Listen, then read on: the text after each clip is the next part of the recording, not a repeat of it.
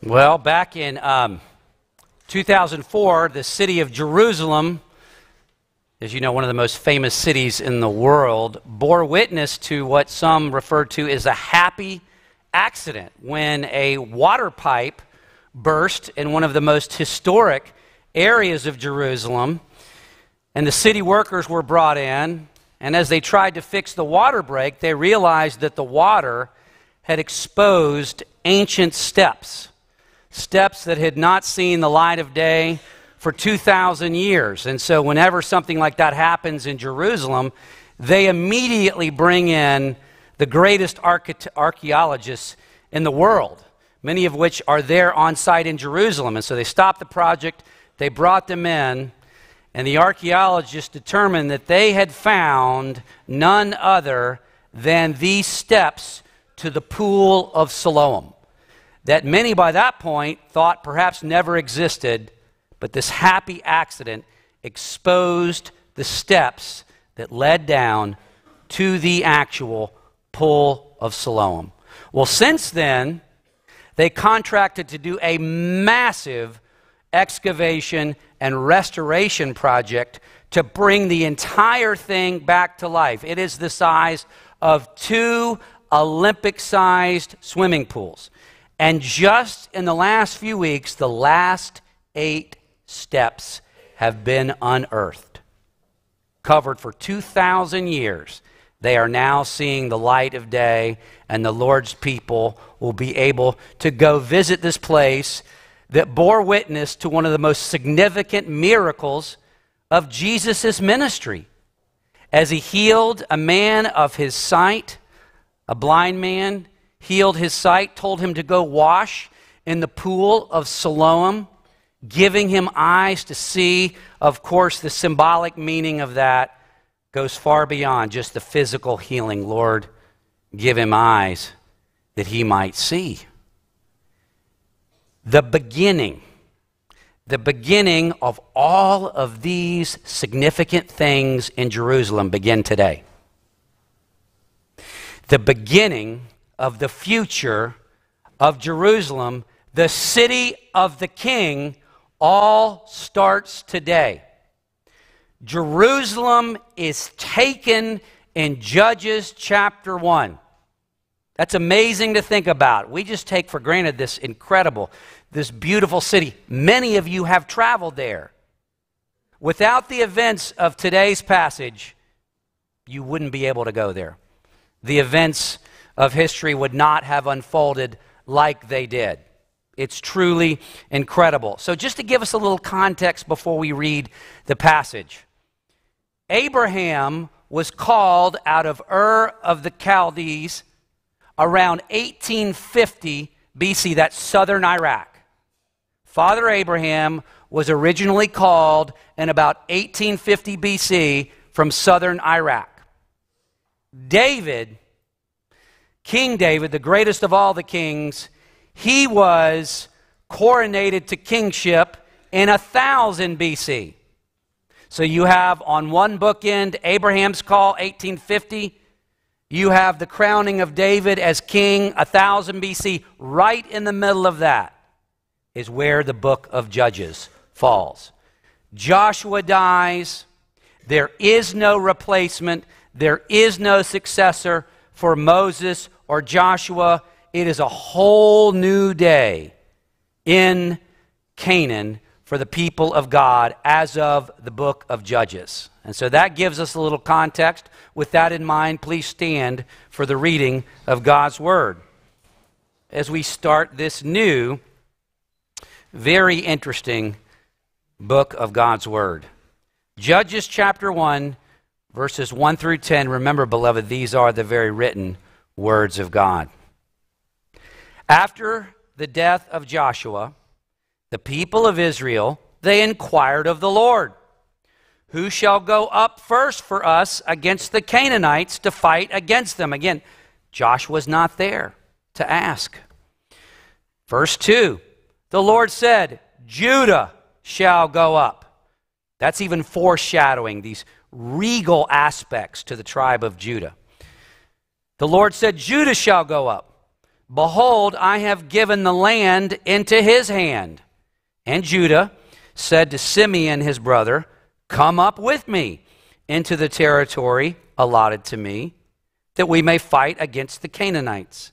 And likewise, we'll go with you into the territory allotted to you. So Simeon went with him. Then Judah went up, and the Lord gave the Canaanites and the Perizzites into their hand, and they defeated 10,000 of them at Bezek. They found Adonai Bezek, that just means the king of Bezek. They found Adonai Bezek at Bezek and fought against him and defeated the Canaanites and the Perizzites. Adonai Bezek fled, but they pursued him and they caught him and they cut off his thumbs and his big toes. And Adonai Bezek said, 70 kings with their thumbs and their big toes cut off used to pick up scraps under my table, as I have done, so God has repaid me. And they brought him to Jerusalem, and he died there. And the men of Judah fought against Jerusalem and captured it and struck it with the edge of the sword and set the city on fire. Thus marks the beginning of the city of the king. And afterward, the men of Judah went down to fight against the Canaanites who lived in the hill country of the Negeb and in the lowland. And Judah went against the Canaanites who lived in Hebron. Now the name of Hebron was formerly Kiriath Arba. And they defeated Sheshai and Ahiman and Talmai. Indeed, the grass withers and the flower fades, but the word of our Lord stands forever, and may he add his blessing to it. You may be seated.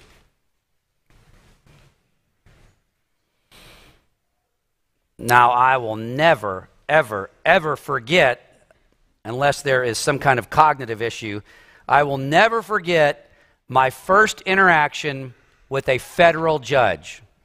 And believe it or not, I had my first interaction with a federal judge not in any kind of law court, but in a presbytery court. Colin Peters is wondering, how can that be? Well, I'll explain. So, there was a difficult situation in the presbytery, and I was asked to play the role of defense attorney in a particular case. And so there are legal aspects in our church polity, church organization that would allow a member, if they feel like there's a grievance that hasn't properly been redressed, they could appeal it to a higher court. Well, this individual did, and an actual trial commenced, and evidence was produced, and facts were presented, and all kinds of things like that. And so when the night of the trial actually came, there was a 3-person commission that were acting like a Supreme Court, if you will, that were going to speak and rule on behalf of the presbytery in this matter. And I knew all of the commissioners, and the chairman of the commission I had gotten to know. He could not have been any friendlier before the proceedings. He was warm in his emails. We were laughing about things before the trial commenced. This is not an exaggeration. When the trial commenced and it was convened and the judges asked, the person I was representing, tell me what happened. Tell me the account of this situation from your perspective. We want to hear from you. And so the person did, and they did the best they could. They had left a few things out. So I'm the defense attorney, right? And so I began to speak on behalf of the person I was representing, adding some things to it. When the chairman of the commission, the federal judge, screamed at me across the table, "Do not speak unless you are spoken to." And I was like, it almost blew me out of the chair. And I was like, this was totally, I've been a part of Presbyterian courts before. I had never experienced something like that. And I start to question it. I'm like, what are you talking about? He said, if you do it again, you're out. That's not the kind of judge that we're talking about in the book of Judges, thankfully. And he really shouldn't have been that kind of judge in that context. But in the course of the evening, this person yelled at everyone, so I felt better about that. He didn't just pick on me. It really was. That's like a once-in-a-lifetime experience. Colin may or may not know who I'm talking about. The judges of the book of Judges, it's kind of a misnomer. Like in our context, like when we think of judges in our context, what do we associate with judges? Like, yes, Alden said a gavel, okay? And like a black gown or a black robe who's making judgments and pronouncements and rulings and maybe even yelling at people, okay? That's what we think of modern day judges. In the book of Judges, the judges at this time are like a combination of functions in our context. I mean, a judge could be one of them, a general, a military general, a tribal chieftain. All of those things wrapped up together was what was considered a judge in the book of Judges. So they're not quite Moses and Joshua. They're not kings, but they were very significant. And they played a huge role in the future of Israel at the time of the Judges. So if we go back just 20 or 25 years, that's when Joshua led the people over the Jordan River into the Promised Land, and that period of redemptive history, that's when they were taking possession of the land. They went in, they attacked the Canaanites, and they took possession of the land. The book of Judges is about their attempt to take full occupation of the land. So for 20 to 25 years, Joshua is alive. He's leading them. They're taking the land. Joshua dies. This is the time of the Judges. They're trying to fully occupy the land. Okay. One of the primary purposes of our time this morning is to deal with the elephant in the room that we mentioned a few weeks ago. And the elephant in the room is the reality that's bound up in taking possession of the land and occupying the land. Taking possession of the land and occupying the land, that was the Lord's people being obedient to his command to engage in what? Holy war.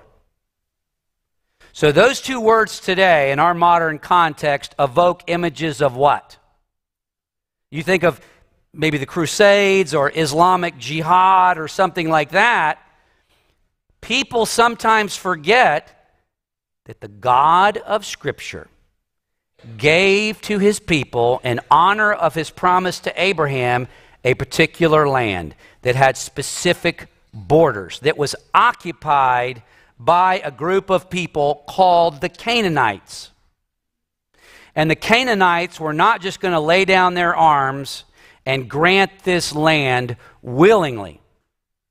And so the people of God had to take the land of Canaan by force.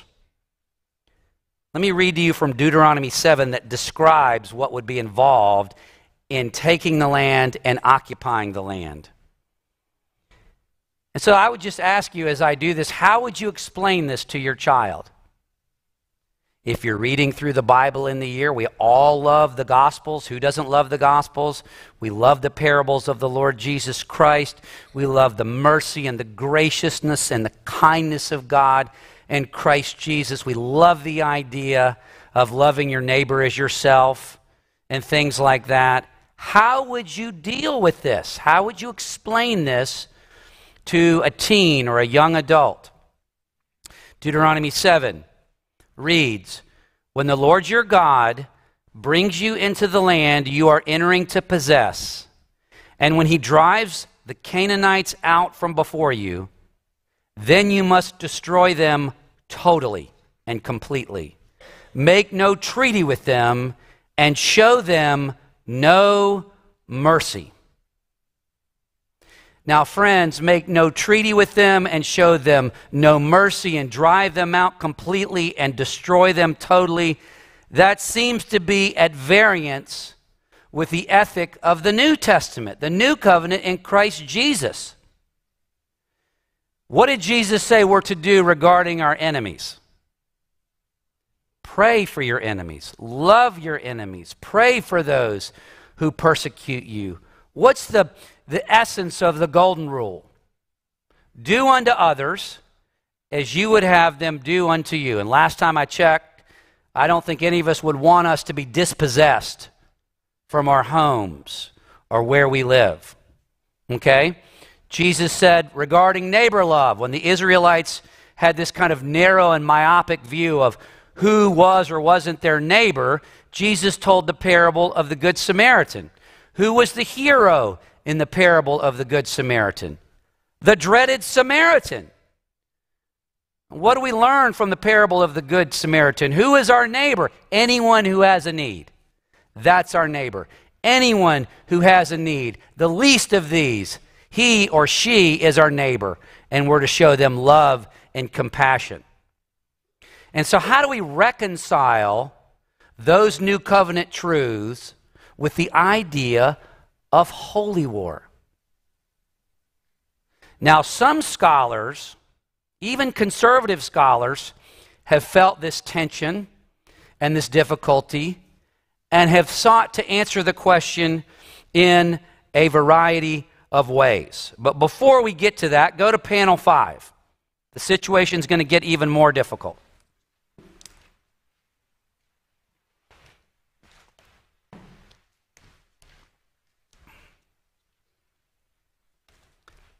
So I just want to put this in context. Not only did the Lord critique them for this and that in the book of Judges, the Lord critiqued them and disciplined them for not driving the Canaanites out thoroughly enough. It's not just that they expelled them, they didn't do it thoroughly and completely. The Israelites showed mercy in some cases to the Canaanites, and the God of the Bible critiques them for that. Look at verse 27. Manasseh did not drive out the inhabitants of Beth-shean and its villages, or Taanach and its villages, or the inhabitants of Dor and its villages, or the inhabitants of Ibleam and its villages, or the inhabitants of Megiddo and its villages, for the Canaanites persisted in dwelling in that land. And on the one hand, you would be thinking, well, that's good that they weren't, they still have a place to live. It's not good, according to the Bible. Verse 28, when Israel grew strong, they put the Canaanites to forced labor, but did not drive them out completely. Now this is condemned. Verse 29, Ephraim did not drive out the Canaanites who lived in Gezer. So the Canaanites lived in Gezer among them. Zebulun did not drive out the inhabitants of Kitron or the inhabitants of Nahalal. So the Canaanites lived among them, but became subject to forced labor. That was not the idea, that they would be subjected to forced labor. The idea is that they would be driven out or destroyed. So we don't even get to the end of Judges chapter 1 before you see spiritual compromise on the part of the Israelites. But if you're like me, to the modern reader, you're kind of sympathizing with the Canaanites. Okay, well, forced labor is better than dying, I guess. How would you answer this? How would you explain this? Not only maybe to, a child in your family, but somebody who's struggling with the claims of Jesus Christ. somebody who wants to believe the gospel, who's listening to what you say about the love of God and Christ Jesus, and maybe that person asks you, well, what do we think about this holy war stuff? Hoping that there might be some kind of good reason in their mind. What would you say? Like I said, theologians over the years, even conservative theologians, have greatly struggled with this. Some interpret it allegorically, like it's early church father Origen. He justified it. He interpreted it through the lens of allegory. It didn't really happen. This was describing ongoing spiritual conflict between the people of God and the nations. It's not literally true because he just couldn't imagine the alternative. There's the cultural justification where people kind of try to soften it. They soften it, through the lens of, well, everybody was doing it. And this was just a way of life in 1350 BC. And that's just kind of what everybody did. And so therefore, in their minds, that makes it more palatable. There is the community misinterpretation explanation that what really happened is the Israelites misunderstood God's command to engage in holy war. And that is, I understand the earnest attempt to try to reconcile this with what they know, with what people know about the love of God. But that is not the way to handle a difficult passage like this. Because I would imagine most of us, if not all of us, struggle with passages like this. How could you not, to some degree, struggle with passages like this? But all of us, and even non-Christians, everybody has a sense of justice. Everybody has a sense of justice. Everybody understands that certain acts and certain deeds are abhorrent. There are certain actions that virtually everybody in our society would label as abhorrent and disgusting, and justice is warranted. Like, in fact, we've never had a greater cry for justice than we do right now in our culture. Much of it is misguided, but it is a cry for justice nonetheless. What do we call that? The cry for what? Social justice. Many, there are many, Christians who cry for that. Many non-Christians, many atheists cry out for social justice. And what does that imply? There are some actions, some deeds where justice is required. And payment and punishment must be levied.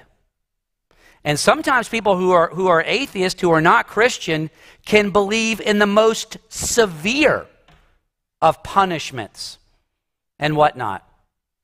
Everyone has a sense of justice. But due to sin and finitude, our sense of justice is not always accurately dialed in appropriately.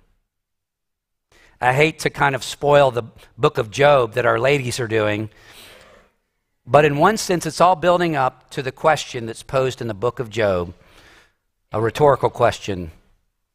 Will not the judge of all the earth do right? What is the implied answer? Yes, the judge of all the earth will do right. And we have to trust him.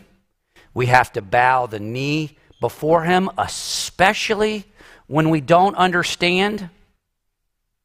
I can offer up reasons as to why the Lord did this. Why didn't the Lord, if you remember your Bible, why didn't the Lord allow Abraham to lead people into the promised land? Do you remember? He did it out of mercy. The Lord told Abraham that the sin of the Amorites, the sin of the Canaanite people who dwell in Canaan, has not yet reached its fullness or peak. Allowing them to live 400 more years was an act of mercy and grace. If you knew the things that these Canaanite cultures practiced to their children and to others, it would blow your mind. In the text, and this does seem very graphic and barbaric in our modern context, what did the Israelites do to Adonai-Bezek when they caught him in the text? Do you remember reading that? They cut off his thumbs and they cut off his big toes, which seems absolutely barbaric in our context. What was the rationale in the passage as to why they did that? Because Adonai-Bezek, that's what he had done to 70 kings. He had inflicted that horrific punishment on 70 kings that he had defeated, making them, completely dependent on him and subject to his rule and reign. And so this was like a principle of retributive justice. The Old Testament would also describe this as like an eye for an eye. All that means, that is a wonderful thing. What an eye for an eye, a tooth for a tooth means, it simply means the punishment fits the crime. We're not going to over-punish people. We're not going to under-punish people. The punishment will fit the crime. And that's what happened to Adonai-Bezek. And the Lord was telling the people to drive out the Canaanites so that they could completely possess the land. I'm just going to read to you briefly from Exodus 23 as to the rationale, and it's going to directly apply to us. We're about to make the transition to life in the new covenant. Exodus 23, God says, "Do not make a covenant with the Canaanites or with their gods. Do not let them live in your land, or they will cause you to sin against me, because the worship of their gods will certainly be a snare to you."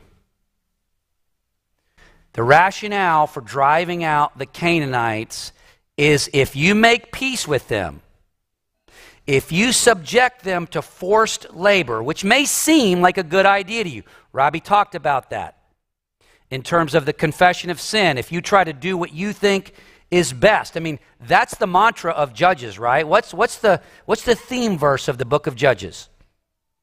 There was no king in Israel, and everyone did what was right in their own eyes. And in their own eyes, it seems ridiculous for us to work all this land when we can have the Canaanites do it for us. That's a win-win. They live, and they do the work for us. And the Lord said, don't you dare do that. They will be a snare to you. You will marry within their context.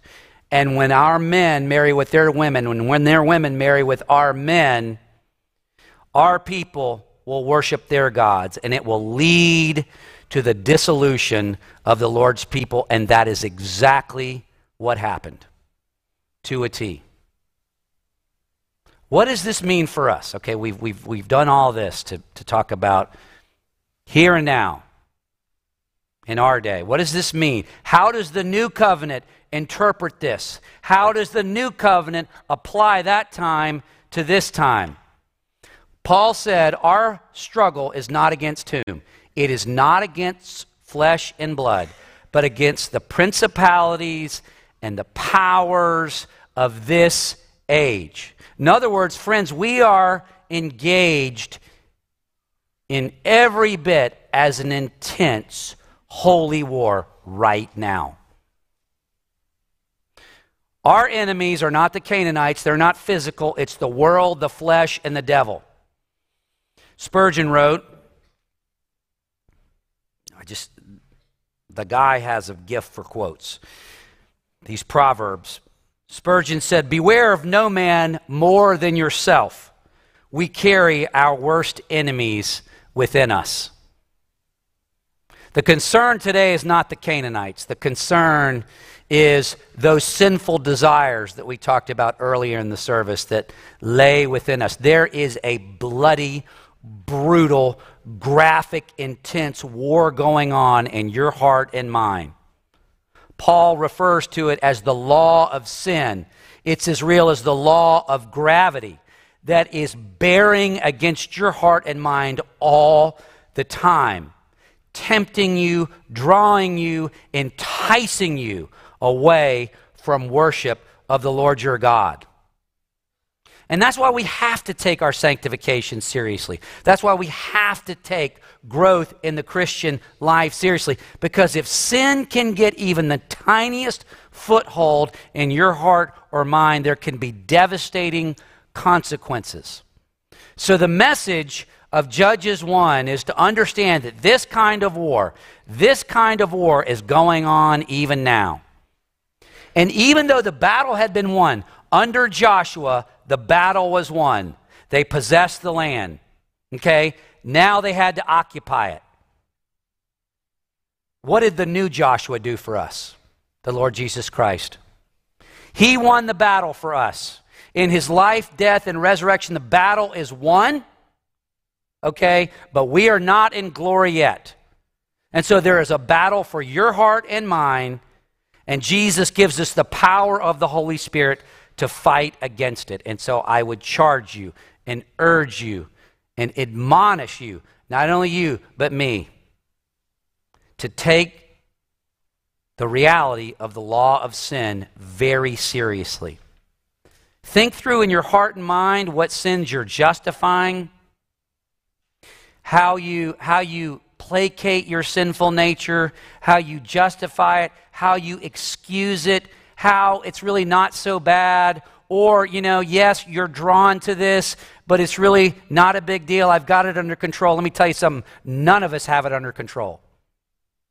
We have the power of the Holy Spirit, but we are in a war for our hearts, and we need to pray for God's grace and God's mercy. And I'll end with this. Retributive justice is a real thing. Retributive justice is a frightening thing. Guess what the Lord Jesus bore for us? That's retributive justice at its absolute zenith. God Almighty poured out an eye for an eye, a tooth for a tooth.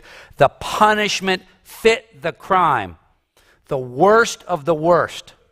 The vileness of our sin was poured out on the Lamb of God, so that one day we enter a land far better than the one that is mentioned here. So we're going to learn a lot during this series through the book of Judges. It is amazing how a book even like this is brought alive through the person and work and the lens of the gospel of Jesus Christ. Pray with me. Our gracious God and Father, we do thank you for this book that seems foreign, sometimes even offensive, not only to our modern sensibilities, but to our new covenant-shaped sensibilities. Father, we know that we are the Canaanites. The punishment and the penalty inflicted on them is precisely what we deserve. We know that Abraham, when you called him out of southern Iraq, he was not more righteous and holy than anyone else. He was worshiping the moon god, sin. And you had mercy on him because you chose to have mercy on him. And you chose the Israelites not because they were more numerous than the other people. They were, in fact, the fewest of all people. But you loved them because you love them. And you love us because you are merciful and kind. And you have chosen to love us and to have mercy on us. And to give us your Spirit and the law of Spirit. The Spirit is now more powerful than the law of sin. Heavenly Father, help us to avail ourselves of the means of grace. Help us to fight against sin, and help us to be more thankful than ever for our Savior, the Lord Jesus, the new and better Joshua. In his name we pray, amen.